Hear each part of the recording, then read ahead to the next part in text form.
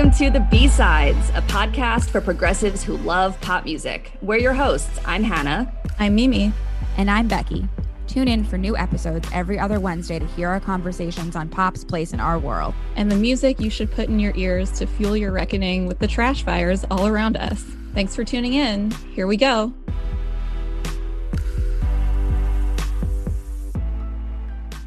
Welcome to the B-Sides. Hello. Hello. Hello again. Hi, everyone.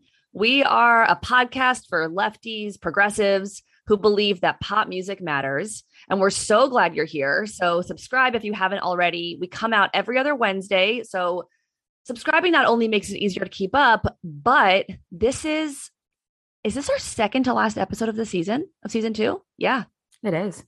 Penultimate. This is the penultimate episode of season 2. I don't think we've really announced that so much. So if you're listening to this, breaking news. So we appreciate you subscribing, especially so that if we come out with an emergency episode or when we launch season 3, eventually we'll be in your sweet little podcast app. And that also makes it even more exciting and hopefully important to open up the description of this episode, because you'll find other ways to join our internet home, which take the form of a Discord, a Facebook group, and an Instagram, a Patreon, a Twitter, all that good stuff. We'd love to see you, especially between seasons on other parts of the internet. This was a big week because Spotify Wrapped happened. Yeah. It really did.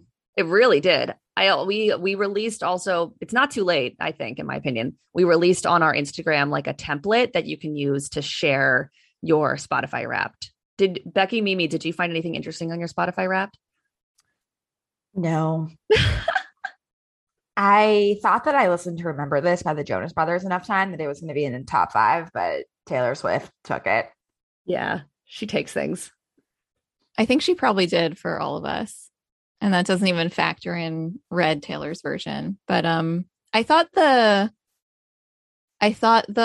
like new aura analysis was interesting. And I don't know what to make of it. We had the same one, Mimi. We were both wistful and focused. We were. Becky, do you remember? Yeah. I think mine was wistful something, but I don't remember what. I wonder if Taylor Swift is wistful and like that's how they code it. Yeah. That's probably. Also, I actually had a question for Spotify in that my top genre was dance pop, which makes sense to me, but Evermore were all of my top songs, and that's not dance pop. But I wonder. I think you can dance to Dorothea. True. But I guess they must code Taylor as dance pop always, I guess.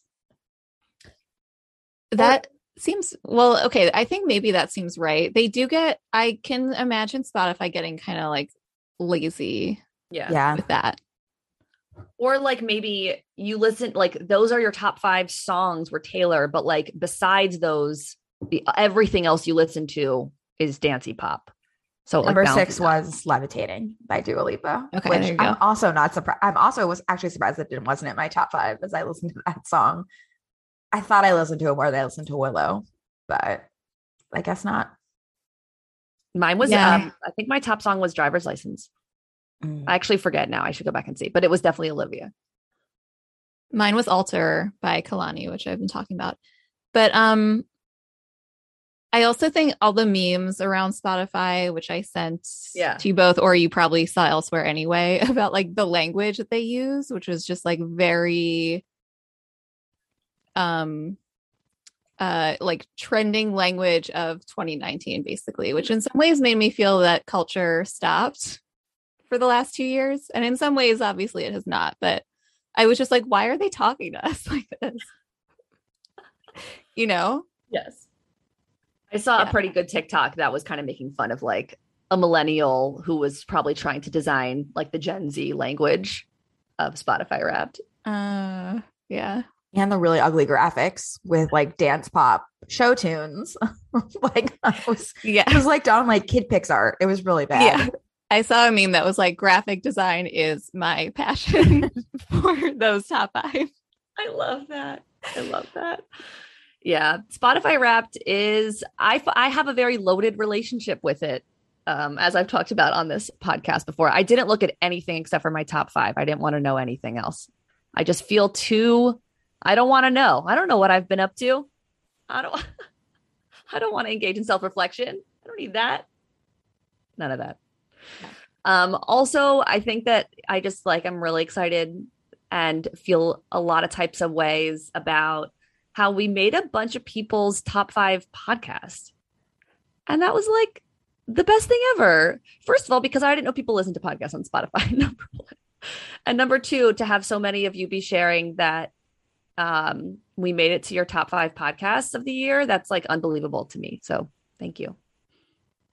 Yeah, that was really sweet to see, and we appreciate it. And on the app we use to upload our podcasts, which of course, if you listen before, is Anchor. They, because they're connected with Spotify, they have their own kind of Spotify Wrapped. And I think we were the top podcast for like 48 people, which feels like quite a bit for this little project we started. Being number 1. Yeah, that's like huge. Yeah. So that's really sweet. And even if, whether or not we were your number 1 or made your rankings at all, we appreciate everyone who listens on Spotify or elsewhere. Are we sponsored by Spotify in a way? I don't know. I'm scared. Yeah, seriously. If you can hear us, we love you. Thank you. Which also takes us, I think, to the last piece of housekeeping before we get into today's topic, which is connected to today's topic. So as you all know, we are obsessed with our Discord. We launched it a few months ago. It's still like relatively new for us. For me personally, it's the first Discord I've ever been on. So it's still like a new kind of part of the internet for me. But I definitely recommend you joining it if you haven't already. And we'll put the link to join in the show notes, because this episode was heavily supported by, influenced by a really thoughtful and nuanced conversation that we were able to have on Discord. And I feel like that's a really special kind of feature of Discord, is being able to have like really interesting discussions. And we put also the syllabus for this episode in Discord. As you know, we've started to play with the idea of dropping a syllabus before a few days before an episode drops, so that you can do some homework beforehand and listen. If you didn't do your homework today, you'll still enjoy the episode. But if you did, I think you'll get even more out of it. And all of our syllabi from now on will be in Discord. So join us. So today we are going to talk about Taylor Swift. It's not ethical. It's not to speculate on celebrities' sexualities, but it feels so intoxicating. And in some moments, it feels almost righteous to speculate about Taylor Swift's personal life, especially when she invites deep speculation into her own discography and into all the text she puts out into the world. So it's very complicated. What's a progressive to do? Let's tackle this question. We're going to tackle it today in 4 parts. Part 1, why it is actually harmful to speculate about anyone's sexuality. Part 2, and our meatiest part, Taylor's own history on this issue and what her Easter eggs have done to completely melt our brains. Part 3 is going to be some history, including the history of closeted celebrities and other open secrets in Hollywood. And part 4 is going to be our shortest part, trying to land on some actual truths about Taylor. Like, what do we know? And then we're going to end with our new favorite segment, What Are You Listening To? Where we will answer the question, what are you listening to? So let's get into it. Part 1, I know places we won't be found, or we need to stop speculating. Okay, so to start, we want to be clear right away that it's harmful to speculate about someone's sexuality. Choosing whether, how, in what cases, and in what context someone comes out is a highly personal and political decision. Speculating about whether or not someone is gay rips that agency from them. It can put them in harm's way. It can discount the emotional work of trying to, quote unquote, pass as straight. As part of the syllabus for this episode, we suggested reading a Teen Vogue article called The Danger of Speculating Someone's Sexual Identity, which was actually written with Harry Styles in mind. They organized the article in some main points that we agree with, such as Speculation contributes to a culture of erasure. No one owes you an explanation for who they are, and outing someone can cause them harm. Yeah, this article also quoted Rory Gorey, safe messaging expert at the Trevor Project. And Rory said here, it's never okay to tell a person what their gender identity or sexuality are before they've defined themselves or chosen to disclose, even if you're trying to demonstrate your support for LGBTQ people. Exactly. And I think this can be hard. I think that avoiding speculation can be tough for queer and straight progressives who want to counter the fear and shame and stigma surrounding queerness, and who also want to counter the false idea that queerness is rare. So for those reasons, it can be really like fun or feel really right to speculate. And in the long term, I am excited to hopefully live in a world where people come out as whatever they are, right? Like queer, bi, pan, or coming out as straight. There's no understood default. And I believe that queer folks are building that world and imagining that world every day, but we're not there yet. So I saw a TikTok that tried to push back against this point a bit by arguing that if, for example, this specific argument was saying if folks were speculating on Taylor Swift's virginity, especially in the after Taylor's version of Red came out, why not on her sexuality as well? And I understand that point. I understand where it's coming from, but I have 3 issues with that take that I want to share. First, I actually think it's probably not chill to speculate about Taylor Swift's virginity. So like, great, done. Let's not do that either. Secondly, normal, non-famous people can get hurt when speculation about sexuality is encouraged and seen as normal. So it's bigger than one celebrity. It's bigger than Taylor Swift. And finally, my third issue with that take was that speculation about Taylor's sexuality specifically implicates others. So yes, like speculating about her virginity does implicate John Mayer and Jake Gyllenhaal, but the truth would never harm them. Jake and John would feel or whoever, whatever, would not be harmed by that speculation. But the truth could and has harmed the women that Taylor Swift may or may not have dated. So that's why it's different to me than just if we're speculating about this, why can't we speculate about that? Do you all have thoughts on that? Yeah.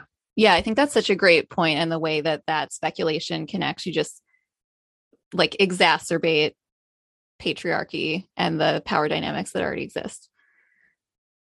So a listener, named Maggie, shared in our Discord the following. Said, I definitely think it's a difficult topic to talk about as a 1D fan veteran, in parentheses, LOL. I am very jaded by this because of all the bullshit Louis and Harry dealt with, despite continuously asking people to stop. My opinion on it is simple. I don't care, and I try not to engage with it in public spaces, but I will chat with people in person because gossip is gossip. But at the end of the day, it's none of my business, and no one owes anyone any clarity about their sexuality that they aren't comfortable with sharing or just don't want to talk about. I am attracted to men and women, but I don't really like labels because they make me feel bound to something, and that makes me anxious. So that's another thing that plays into me not engaging. Labels aren't comforting for everyone, and we shouldn't be so insistent on wanting to give them to people.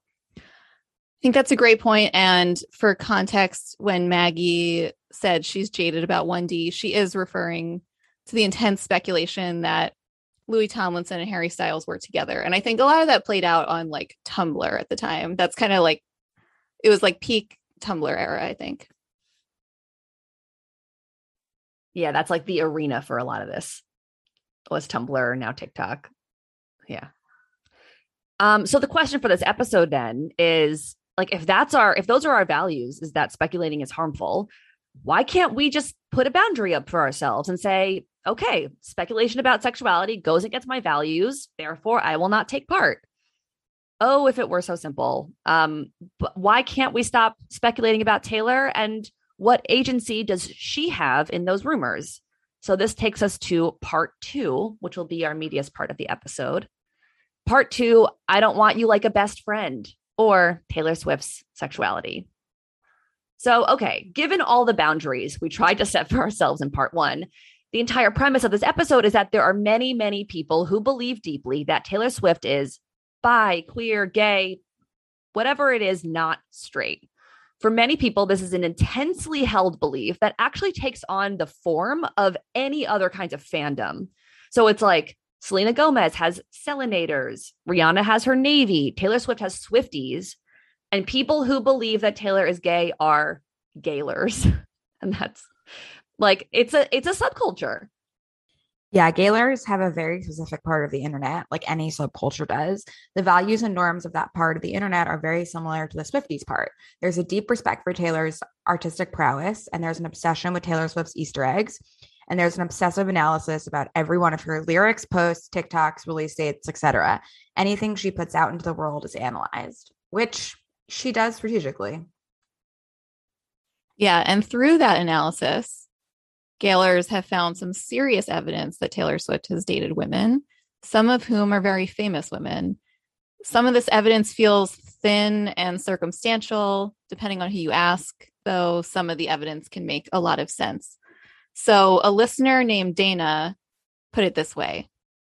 I appreciate this is a lot more complicated than that, but for Taylor, I personally always come back to the fact that it's Taylor, Easter egg queen who insists she doesn't do anything without a reason, constantly encourages fans to deep dive and analyze the things she says and does in minute detail. What is that wig? And you need to calm down if not actively trying to signal. I'm bisexual, so I'll admit some bias towards the fact that it would make me happy if she was.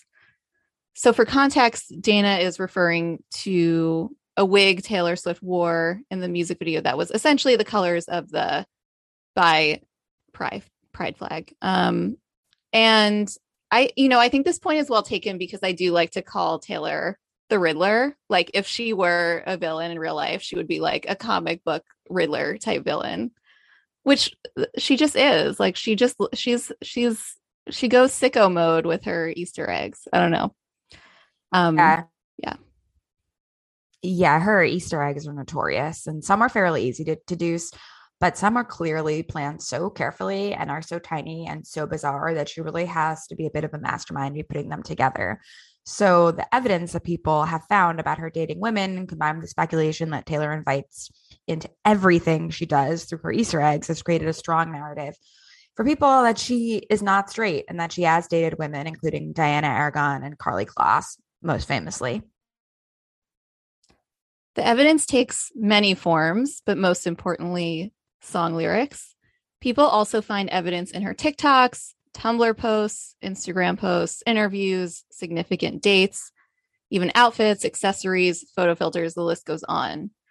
So listener Hannah wrote, I am a queer person who feels weirdly invested in my belief that Taylor is queer, and especially invested in her dating Carly, and that it's really icky of me to think that much about it. So much of Taylor's music makes the most sense to me through a queer lens, and maybe that's a projection, but it just feels so right. A couple of major things I come back to. One, I think everything Taylor does is intentional. There are just so many themes, symbols, Easter eggs, etc., that point to queerness that I have trouble believing she's not trying to say something with all of it. And two, I do think that if she is queer, she won't come out because her coming out would essentially out the women she's been rumored to be linked to. Yeah, I think so much of this Taylor knows is bigger than her. So even if it's true, it would be complicated for her to come out, as, a lot of people who are gaylers really think. So what's tough is, like, as with any rumor, as with any conspiracy theory, there's like a kernel of truth to every piece of evidence that gaylers can find, but that doesn't make the ultimate conclusion true. So, like, song lyrics, they are the song lyrics, right? You can't debate whether or not these lyrics are there. You just can't debate what the reading of it is. Another example is an infamous moment in Gaylor lore is called Kissgate. So it's true that Taylor Swift and Carly Kloss were videoed and photographed in December 2014 at a 1975 concert, being very affectionate and kissing briefly. Also, this was happening during a song called Girls. Lol. It's not clear, of course, that this was the inspiration for the song Dancing with Our Hands Tied. Like that's, we don't know about that. It is true that this moment did generate some serious backlash and speculation about the two of them. Some people say that their public affection towards each other kind of died down after that moment. That part is unclear to me because 2015, I think they were like very public together, but I don't know that. I know some people who believe that that was like a moment that really changed the public dimension of their relationship. I don't know, Mimi or Becky, if you have a thought about that moment.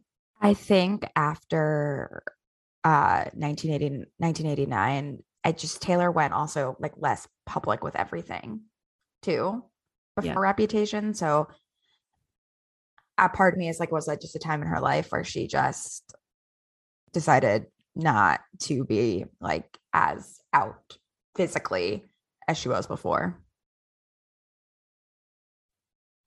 Yeah, I don't know. It did seem to really change anything. And we just passed the anniversary of that. Today is December 5th, which I would not have known, but someone, I'm sorry, I don't remember who, someone in our Discord, I think, mentioned that.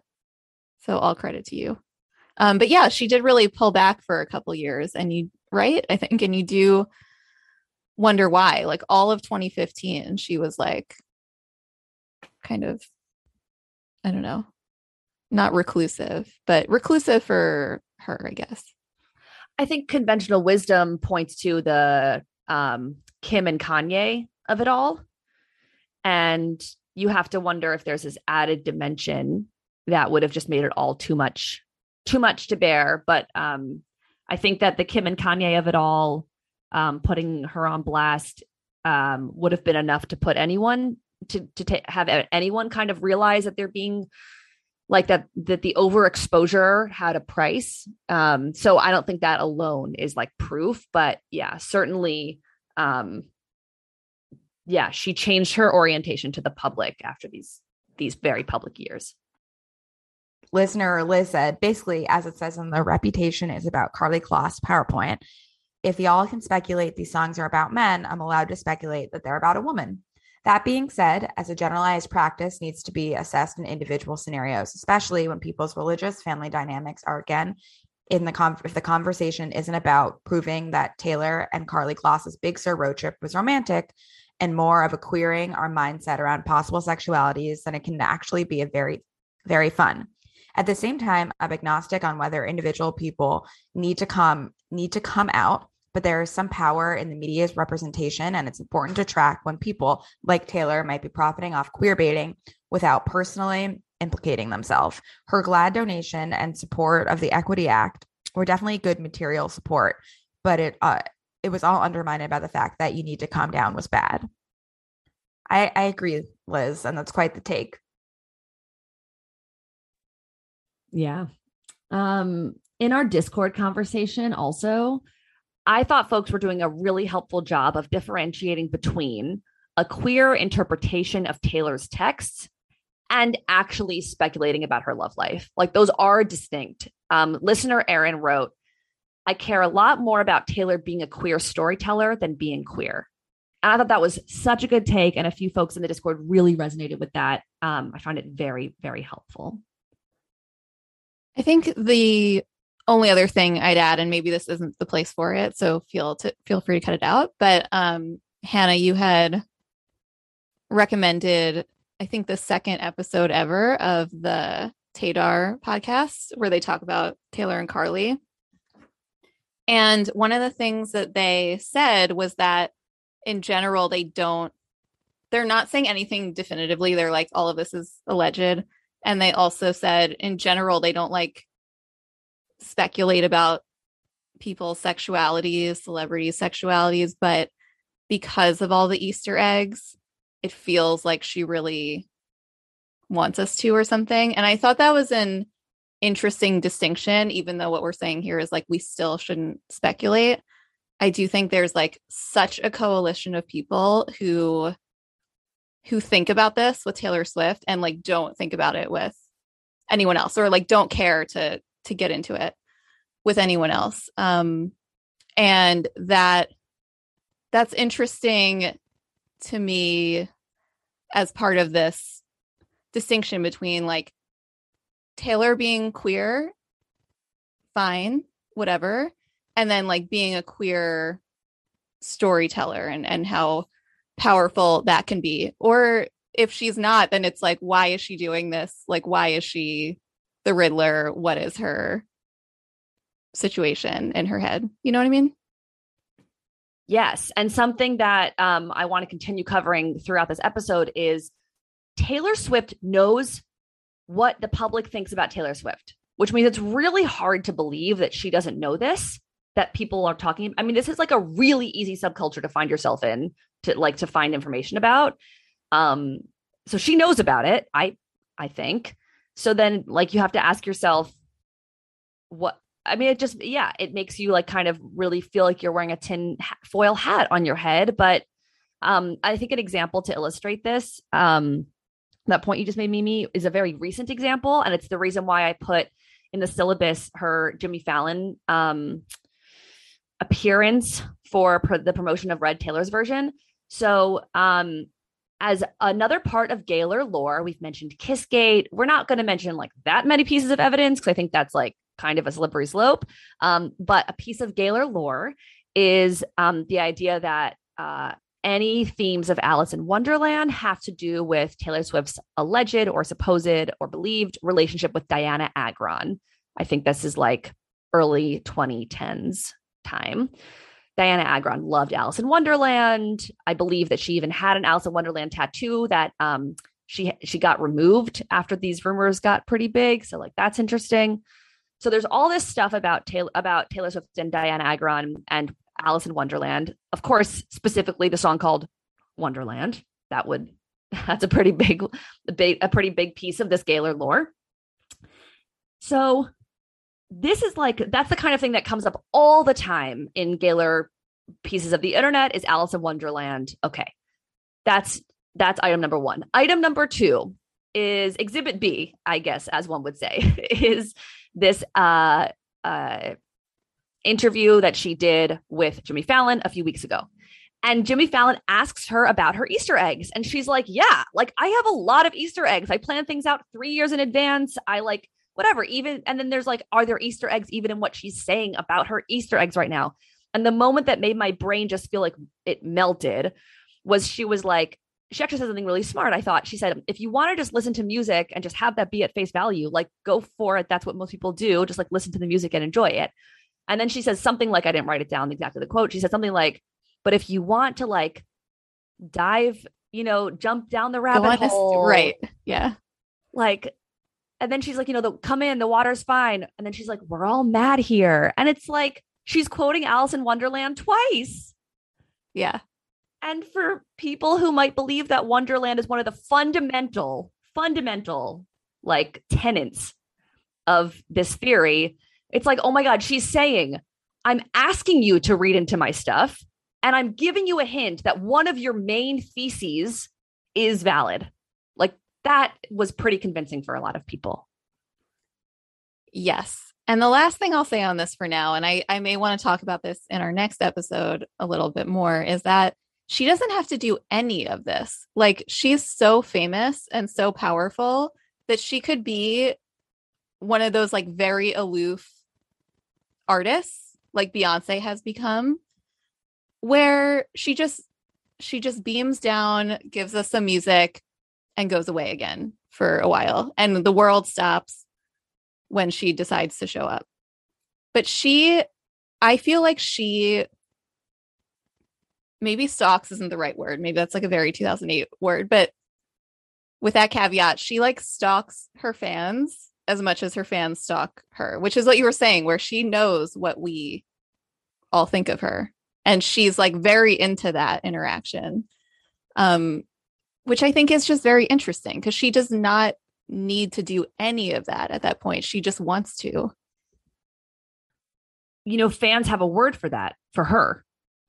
They call it Taylorking.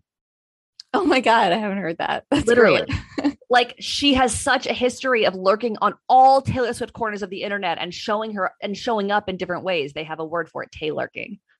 Yeah. Love that. She's so weird. She's so weird. Yeah. So at the very least, she's saying, read into everything. I'm here on Jimmy Fallon in 2021 saying, read into everything I do. So, you don't have to come out the other side with a queer analysis, but if you do, it's understandable.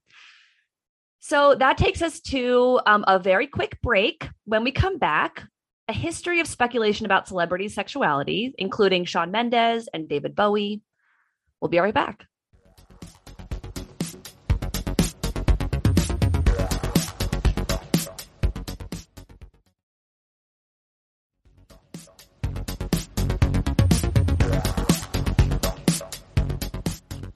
And we're back. Part 3. The rumors are terrible and cruel, but honey, most of them are true. Or the history of speculation on celebrities' sexuality. Okay, so there is a paradox with celebrity, like the concept of celebrity, that we discuss frequently on this podcast, and that is the tension between respecting the agency that celebrities have to craft what we see and what we don't, and knowing that nothing is fully private when you are a public person.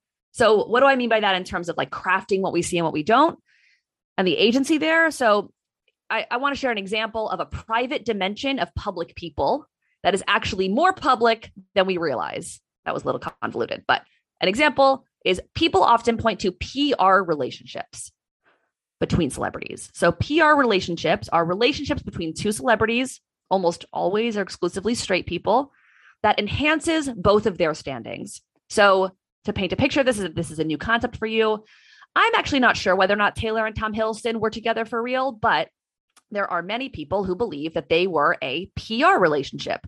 And one of the biggest pieces of evidence that they cite is how much these two were seen out and about. They were together for only a few months, but it's unbelievable how many pictures we have of them.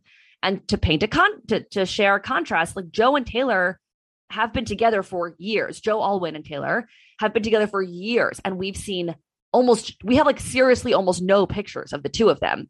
So celebrities do kind of know how to be undetected if they want to be undetected. So often, if there is something we know about a celebrity, there's a high likelihood that they want us to know about this. Mimi, I know you've been taking in a lot of information lately, but also over time about blind items and like this, this concept these days. So is there anything you want to add about PR relationships? Yeah. So I've been listening to this podcast that came out this year, Beyond the Blinds, with two queer podcasters, Troy and Kelly. Check it out. I've learned a lot about blind items and a lot about PR relationships from like the blinds that they read on there. And so more on that later. But in terms of PR relationships, I think it's important to note that they exist on a spectrum or like an alignment chart or however you want to think of it. But there can be a real relationship within the PR relationship. So maybe they're good friends. Maybe they hooked up. Maybe they hate each other and like none of the above, etc. And there are also many reasons for the PR relationship and the ways that it's beneficial. So whether it's obscuring their sexualities or generating publicity and furthering their careers in some other way, maybe they have like a project coming out together, something like that. Or if their career needs new life breathed into it, or if they're trying to get away from recent bad press. So Hannah, like you said, it's like leaning toward PR when they're popped all the time. They have paparazzi photos like every day, every week, especially if there's a lot of PDA. If they look really happy to see the paparazzi and they look put together and they look right at the camera, which is also hilarious to me. Because it's like, who do you think you're fooling? But they are fooling people. So, and it leans towards a PR relationship if they have something to promote together, if they're trying to distract from a scandal, if there are a lot of quote unquote insider quotes that spill details. So more on that later. But some examples of alleged PR relationships for various reasons in recent memory are Shawn Mendes and Camila Cabello. More on that later too. Taylor Swift and Harry Styles, Justin Timberlake and Jessica Biel, Pete Davidson and Kim Kardashian, Ben Affleck and J-Lo round 2, not the 2004 version, and Nick Jonas and Priyanka Chopra, for sure. So I think that the PR relationships kind of like mentality, I do think is a dimension of this conversation is important to introduce to us, because we do have to know whether or not these individual couples you just mentioned, Mimi, have or have not been together for real. It's important to know that like this is a thing that has existed, exists, and will continue to exist in Hollywood, whether or not the individual relationships are designed for PR. And this makes it really hard to know how to interact with what we see. So one of our listeners, Liz, who was quoted earlier in this episode, and who is also like a literal sociologist, like Dr. Liz, said something about this that I think is really insightful. She said, so any celebrity news or speculative reporting from paparazzi is subjective and up to us for interpretation. This, of course, leads to a lot of exploitative and destructive coverage, especially thinking about Princess Diana and Amy Winehouse, etc. But just from a purely I knew I was going to mess up this word, epistemological standpoint, we can accept that gossip presents a different form of evidence and information than fact-based news reporting. And with that as a starting point, this speculation can be generative and subversive and empowering if it challenges heteronormative assumptions. I'm thinking about those headlines in the media calling women best friends when they're actually dating or married, or the long history of coded language around stigmatized sexuality, like confirmed bachelor, or other ways the media erases gayness. So I think we need to back up a little bit. Can we get some history on this, Mimi and Becky? I think Mimi to start. Let's talk about it vaguely and then a little specifically. And also, Liz, I can't wait for your tome on this. Really looking forward to it. Get to work. Okay. So in celebrity culture and media, there is, of course, a long history of homophobia, of bearding and blind items that track famous people who may obscure their sexuality for one reason or another. It could be internalized homophobia, external homophobia that brings a lot of fear and constraints to their lives and careers. And of course, it's all scalable depending on the circumstance.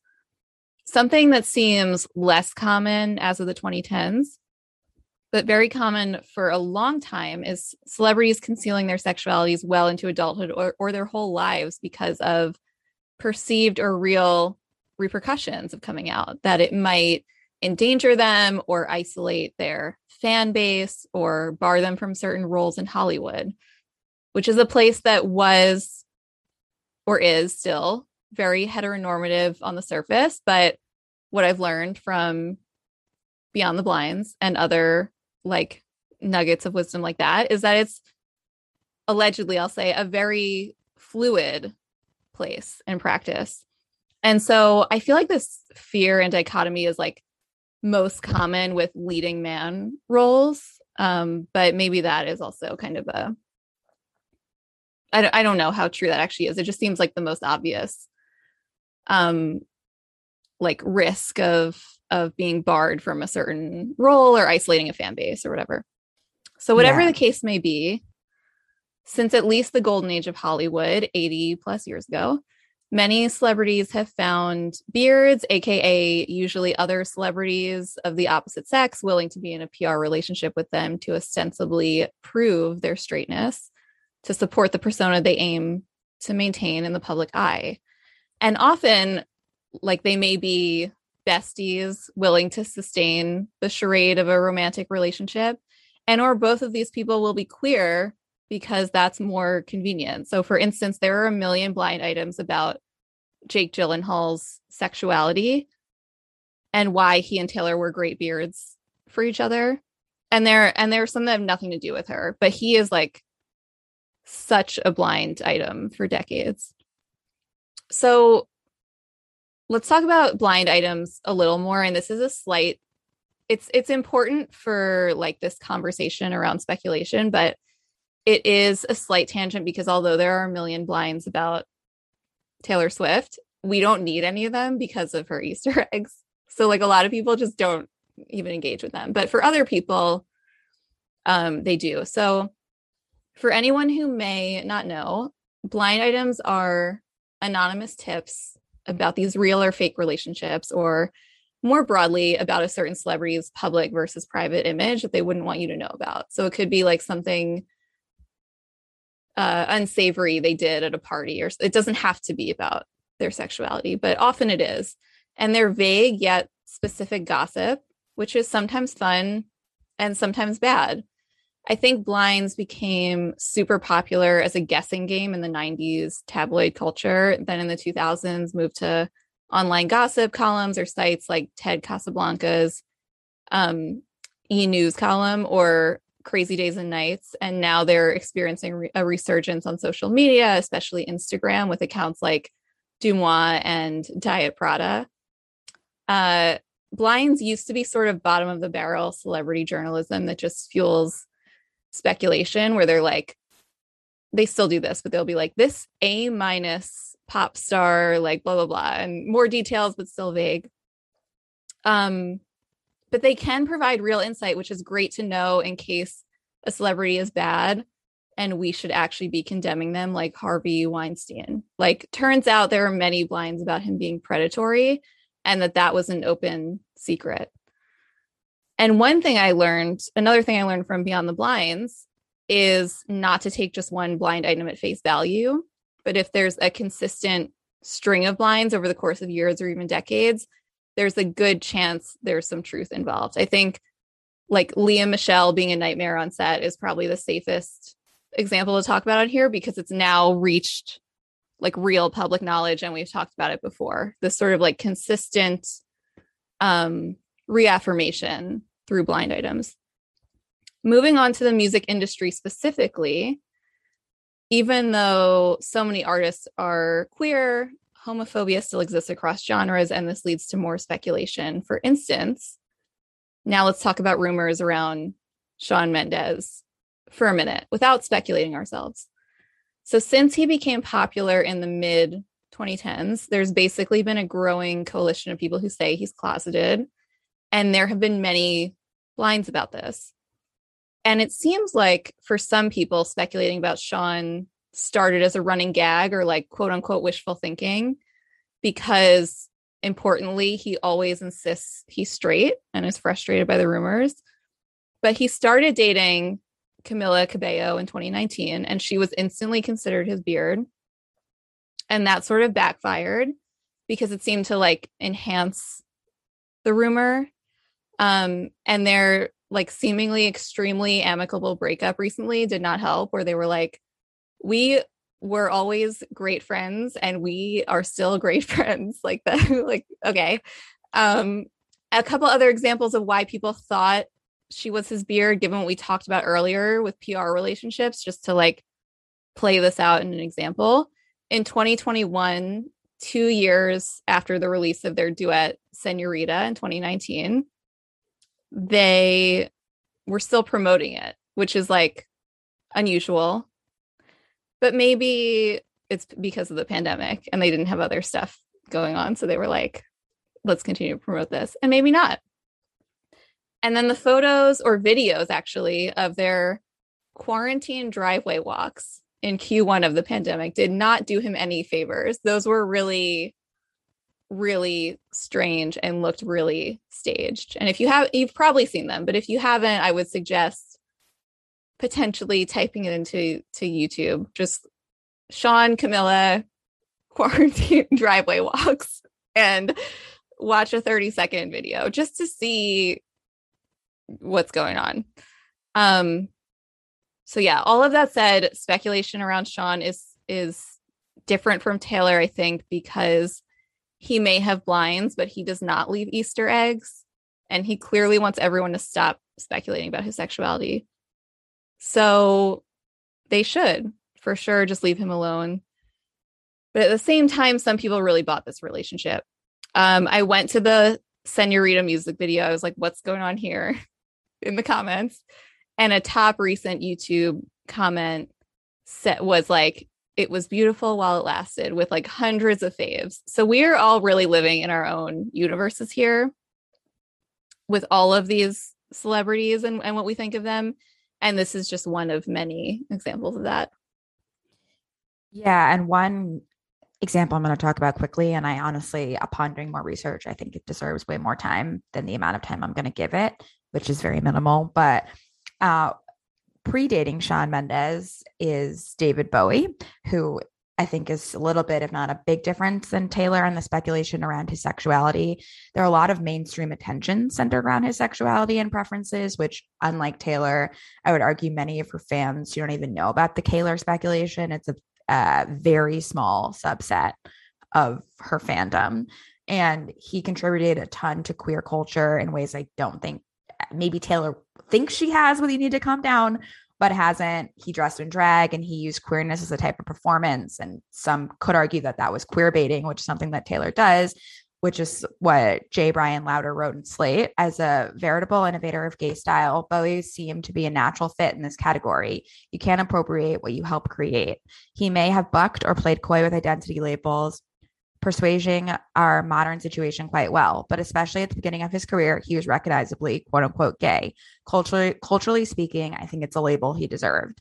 And so what this author is referring to, in 1972, David Bowie literally told journalist Michael Watts in 1972 that he was gay and always have been, even when I was David Jones, which was his name at birth. 11 years later, though, in an article for Rolling Stone titled Straight Time, David Bowie called this declaration of announcing that he was gay the biggest mistake he ever made. So unlike Taylor, you have David Bowie's actually speaking about his sexuality, even though you can from there sort of like question what he meant or what he was saying. It's different in that he's like actively talking about it, although his responses throughout the years about it were never clear cut.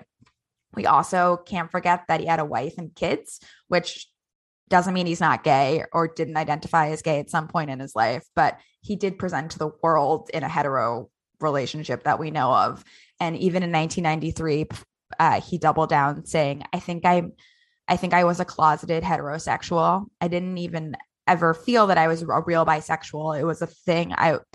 It was like I was making all the moves down to the situation of actually trying it out with some guys. I wanted to imbue Ziggy with real flesh and blood and muscle, and it was imperative that I find Ziggy and be him. The irony of it was that I was not gay. I was physical about it, but frankly, it wasn't enjoyable. It was almost like I was testing myself. It wasn't something I was comfortable with at all, but it had to be done.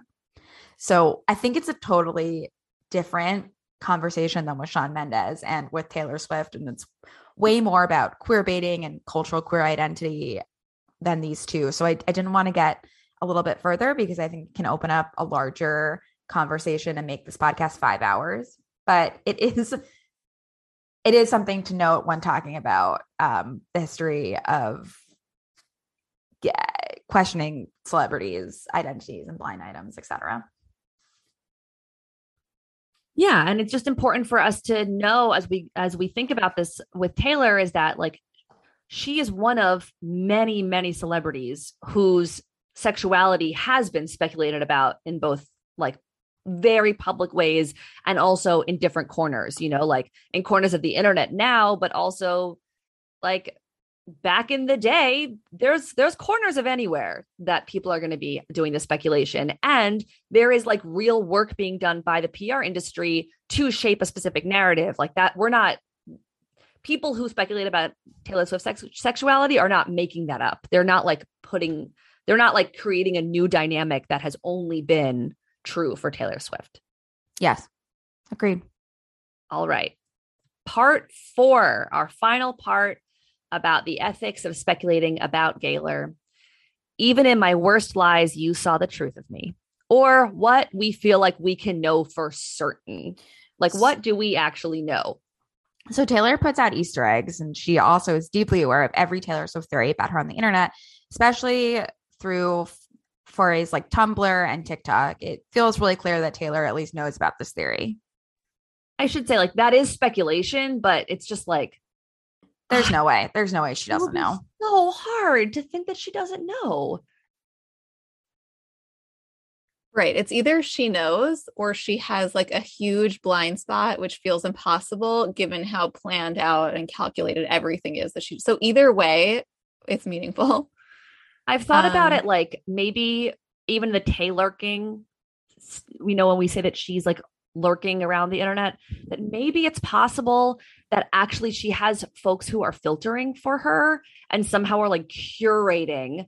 Like I could imagine if like maybe it was like 2013, 2014 and Taylor Swift hired, this is now actually like full tin hat speculation, or she like hired a PR team and was like, I want to lurk with my fans, but this is a specific rumor that makes me feel sad and stressed out.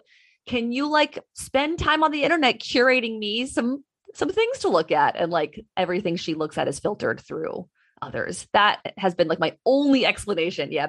Becky's shaking her head. Like it's really hard to imagine. Interesting. What we do know is that there's a potential for a queer reading of Taylor's body of work.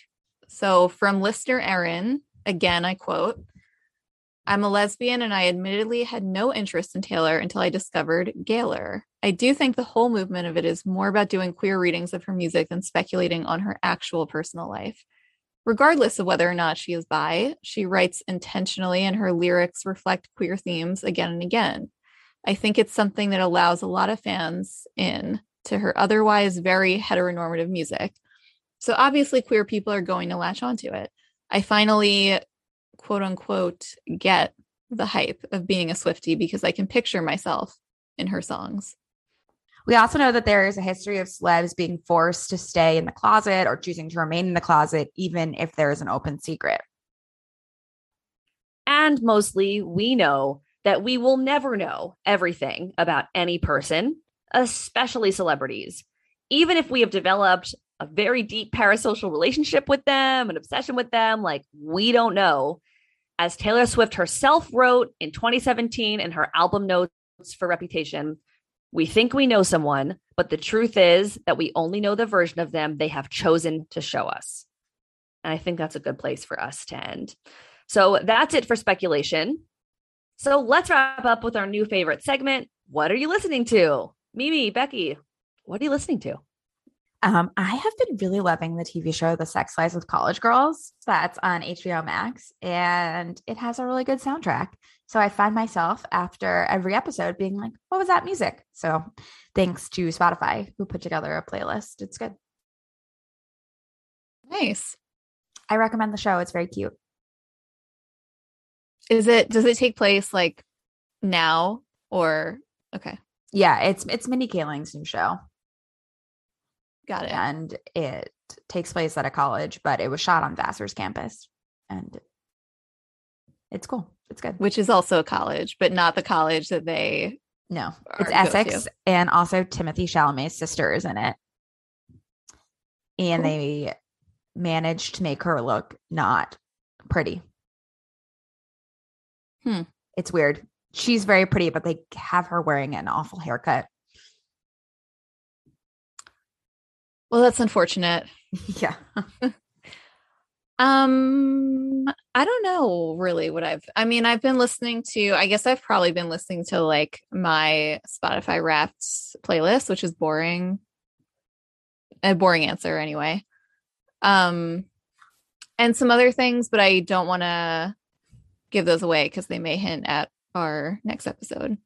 So yeah, boring answer. Hannah, what are you listening to? Wink, wink. Mimi's dropping Easter eggs. Yeah, I think it's a power move to listen to your own Spotify Wrapped. Yesterday we had a small Hanukkah gathering for Logan's family, and Logan was like, yeah, I think that for the music tonight we're just going to play my Spotify Wrapped because I was like, great, Logan, like that's a power move. That's so funny. I have been listening to the soundtrack for Tick, Tick, Boom, which is a musical I didn't know at all, even though I always knew it was like in the ether. But It's by Jonathan Larson, who was the writer and creator of Rent. And he made this like autobiographical musical before Rent was big, and also before he died very suddenly and tragically at a young age. So it's like this musical that on its face is, I really like it. I like Rent, so it sounds kind of similar, and on its face is really great, but also has like injected, or I guess put on it like all this other meaning, because it's about him like trying to make it, and you know that he does, and then it's also about him trying to like make the most of his time, and you know that he dies very young. So it's like, yeah, I really like it. I like the music. Did you guys see the Netflix movie of it? No, but I've been told to watch it. Yeah, same.